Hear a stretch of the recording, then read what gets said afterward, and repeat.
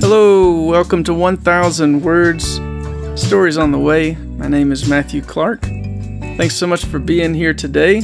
If you are just stopping in, right now I'm doing a series of podcasts to introduce you to the folks who wrote chapters for the book that I released at the beginning of the summer called A Tale of Two Trees. But it's not just a book. It's also an album of songs because I'm a singer-songwriter. And I grew up in the days of cassette tapes and CDs, and I used to love to open a CD and slide out the little lyric insert and read the liner notes. And that's kind of where the idea for writing books to go with albums started for me. So I just released album 2 of a trilogy, and I asked 11 writer friends to each pick a song from the album and write a chapter for what in my mind is kind of like expanded, gigantic liner notes. So this week I'd like to introduce you to my friend Stephen Elmore, who, when I asked him if he'd write a responsive essay to a song on A Tale of Two Trees, he chose track number 4 on the album. It's a song called Like a Lamb. The theme of this second album in the Well trilogy is about keeping faith in Jesus during a time of exile or drought. It's also about navigating a confusing world, a world where very different stories are being put forth about the good life. What is the good life? I remember somebody pointing out that if the central narrative at the core of reality really is survival of the fittest, then things like might is right, merciless competition, brutal pragmatism, power grabbing, and domineering, those are the best we can realistically hope for. In that system, kindness and humility and things like that have no real justifiable grounds. They'd be unnatural, in fact. On the other hand, if the central narrative at the core of reality is the self-emptying cruciform love of a three-personed God, then you get a very different picture, don't you? Things like humble self-sacrifice, laying down your life for your friends, hospitality, extending unmerited favor, forgiveness, gentleness, peace, contentment, and trust. These suddenly become natural elements of this world, and their opposites become anti-natural.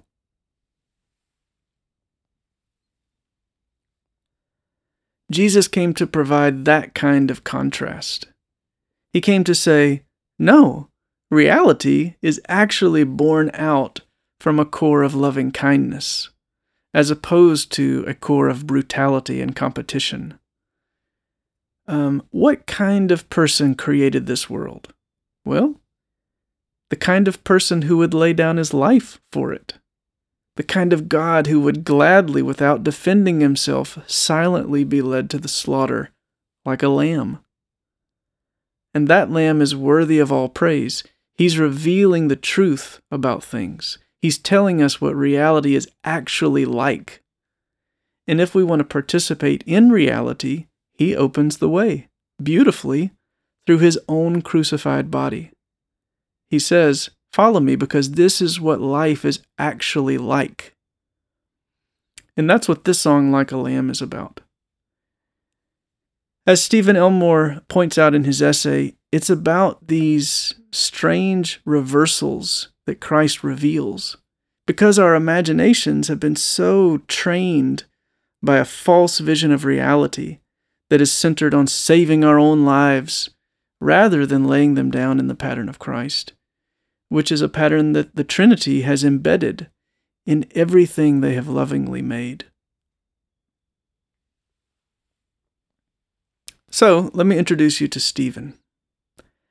Stephen Elmore is president of the C.S. Lewis Foundation, He has over 20 years of experience working at nonprofit organizations and educational institutions, including serving as a community college adjunct professor in English composition, a software instructor, a GED instructor, test preparation tutor, and in a wide range of office management and administration roles. His specific skill sets include event management, teaching, training, team leadership, program management, writing, communication strategy, strategic planning, and computer technology. And he writes with me for the Cultivating Project, Cultivating Magazine, with Lancia Smith. I first met Stephen back in 2017, the first time I ever attended the C.S. Lewis Foundation's 2-week-long conference in England called Oxbridge. That was a really amazing time, and Stephen was running 1,000 things behind the scenes, including organizing all the volunteers, and I was one of those volunteers. He was funny, he was kind, he was obviously great at keeping an unbelievable number of plates spinning without any breaking, as far as I saw.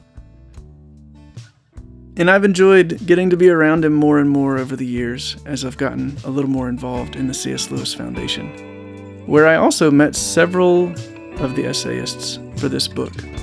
By the way, if you're not familiar with the C.S. Lewis Foundation, they really are fantastic.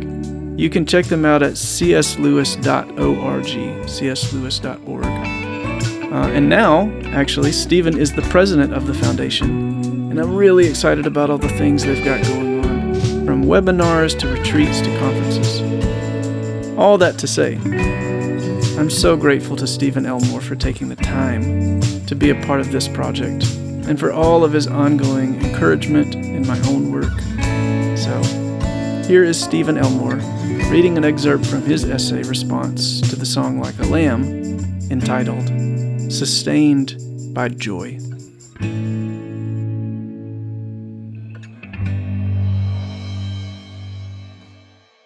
One Sunday last year, my pastor preached on Philippians chapter 1. In the book, Paul writes from prison to the Philippian church. You might expect a prison letter to be full of pain or anger, but this is far from it. Rather, Paul urges the church members not to be afraid of those who hate them and rejoices that some of the guards are coming to Christ because they see how Paul is reacting to his plight. Paul writes that he will have joy regardless of whether he will be executed or will remain alive. Having relayed this passage, our pastor asked us a question. During the last few years, have you witnessed Christians unified in showing the world joy through our suffering? Because he asked it rhetorically, we all knew the answer was negative. Our reaction was muted. I ask you also, in our world, are Christians widely known for being joyful in our suffering? How does Paul maintain a witness of joy? And what even makes that kind of a thing possible? Well, after chapter 1 of Philippians, we get chapter 2, which describes what's really going on at the heart of reality. Jesus is so secure in the abundance of his Father's love that he can afford to let go of all status, all defenses. He can afford to be humiliated, suffer, and die in order that the love he has from the Father will be made available to all humanity. Paul says that's our situation now. We're in the same position of being cherished by God that enabled Christ to be so free, humble, and joyous. This reminds me of the moment just before Jesus washed his disciples' feet. John tells us that because Jesus knew he had come from God and was going back to God, that he was able to humiliate himself. Jesus knew something that freed him from being ruled by defensiveness, manipulation, and every kind of fearful pride, something that allowed him to suffer well with joy. Later in that same scene, Jesus is emphatic that in the midst of suffering, what he's really sustained by is joy, a joy he intends to pour into those who would follow in his footsteps. If Jesus really does love us, as Paul says later, then we can endure any deprivation without losing joy because of him who strengthens us. However, if we don't know that God really loves us, humility is simply too costly. How can we afford to be vulnerable, weak, and powerless in such a world and time as this? As we journey down the road of our Christian pilgrimage, one of the reversals of expectations on our path is this type of humility and joy in the face of danger and suffering. It is one of the steps of maturity in our faith. There is a joy in Jesus who comforts us in our deadliest, most shadowed valleys. It can dissolve pride and expel fear. It is the face of Christ on the cross.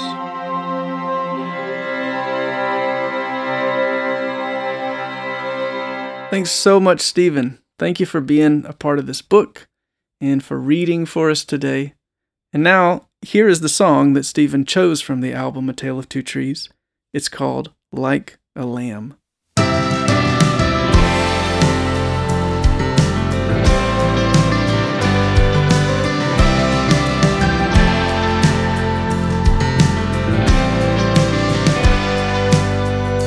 Fear and pride are just two sides, friend, of Caesar's tarnished penny. But quietness and rest belong to God. But who hasn't studied warfare on the battlefield of life here, perfecting self-defense just to survive? 'Cause you know how good it feels, love, to scratch the itch of anger, but complaining only chains us up inside. Feels like safety and power in a world so full of danger. Feels like danger to be grateful, small and quiet. But oh, I see the mighty word of God go silent to the slaughter like a lamb. And oh, I hear the voices of the crowd grow louder as the buried kernel's roots descend.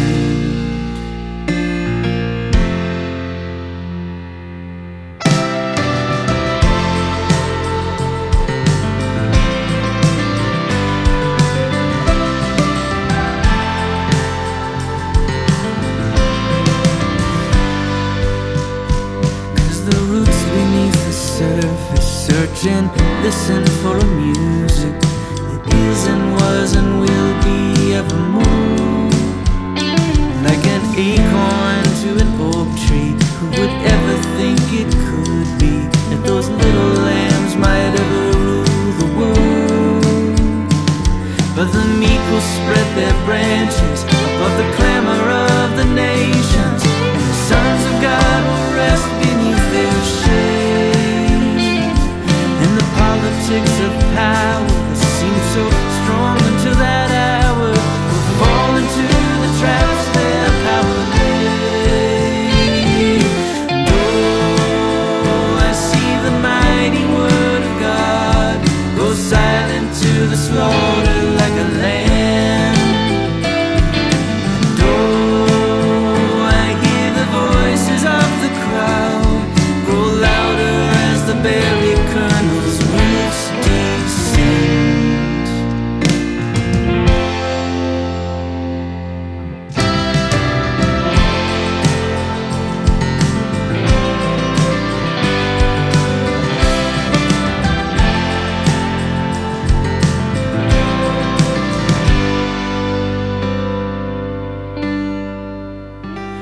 Nobody's free from hardship, and the briars in the garden can push their way so deeply down inside, till what started out so tender is choked out by the winter, and gentleness don't have a chance to flower.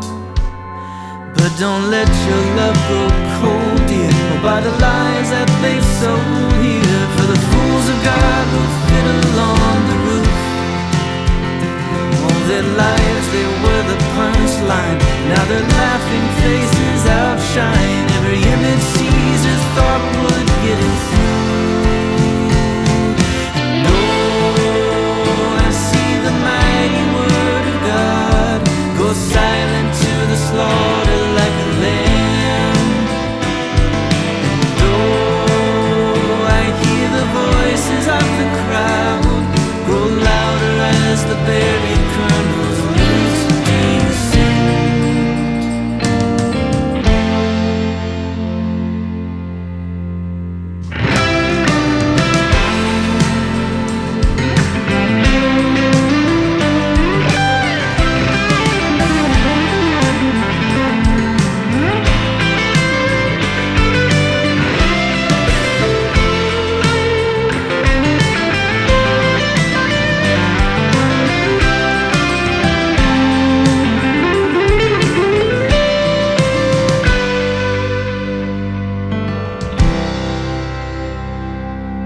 All right, friends, go find Stephen Elmore at the C.S. Lewis Foundation's website, cslewis.org. They got a fall retreat just outside of Houston, Texas, coming up this October 13th through 15th, and the theme is Faith, Knowing, and the Real in the Silver Chair. I'm planning to attend that, and they've got lots of great webinars up for free on their YouTube channel.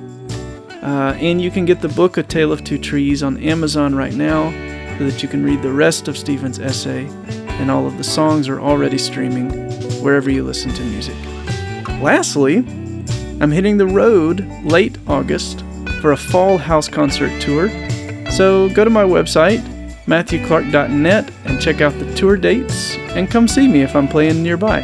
Or if you'd like to host one, let me know. Maybe I can work it in this fall. I would love to sing these songs in person for you. So come on back next week. I'll be featuring author Jason Smith, who chose the song When I Cried Out, which is inspired by Psalm 40. So stay tuned. Thanks so much for listening, and I'll see you next time on 1000 Words.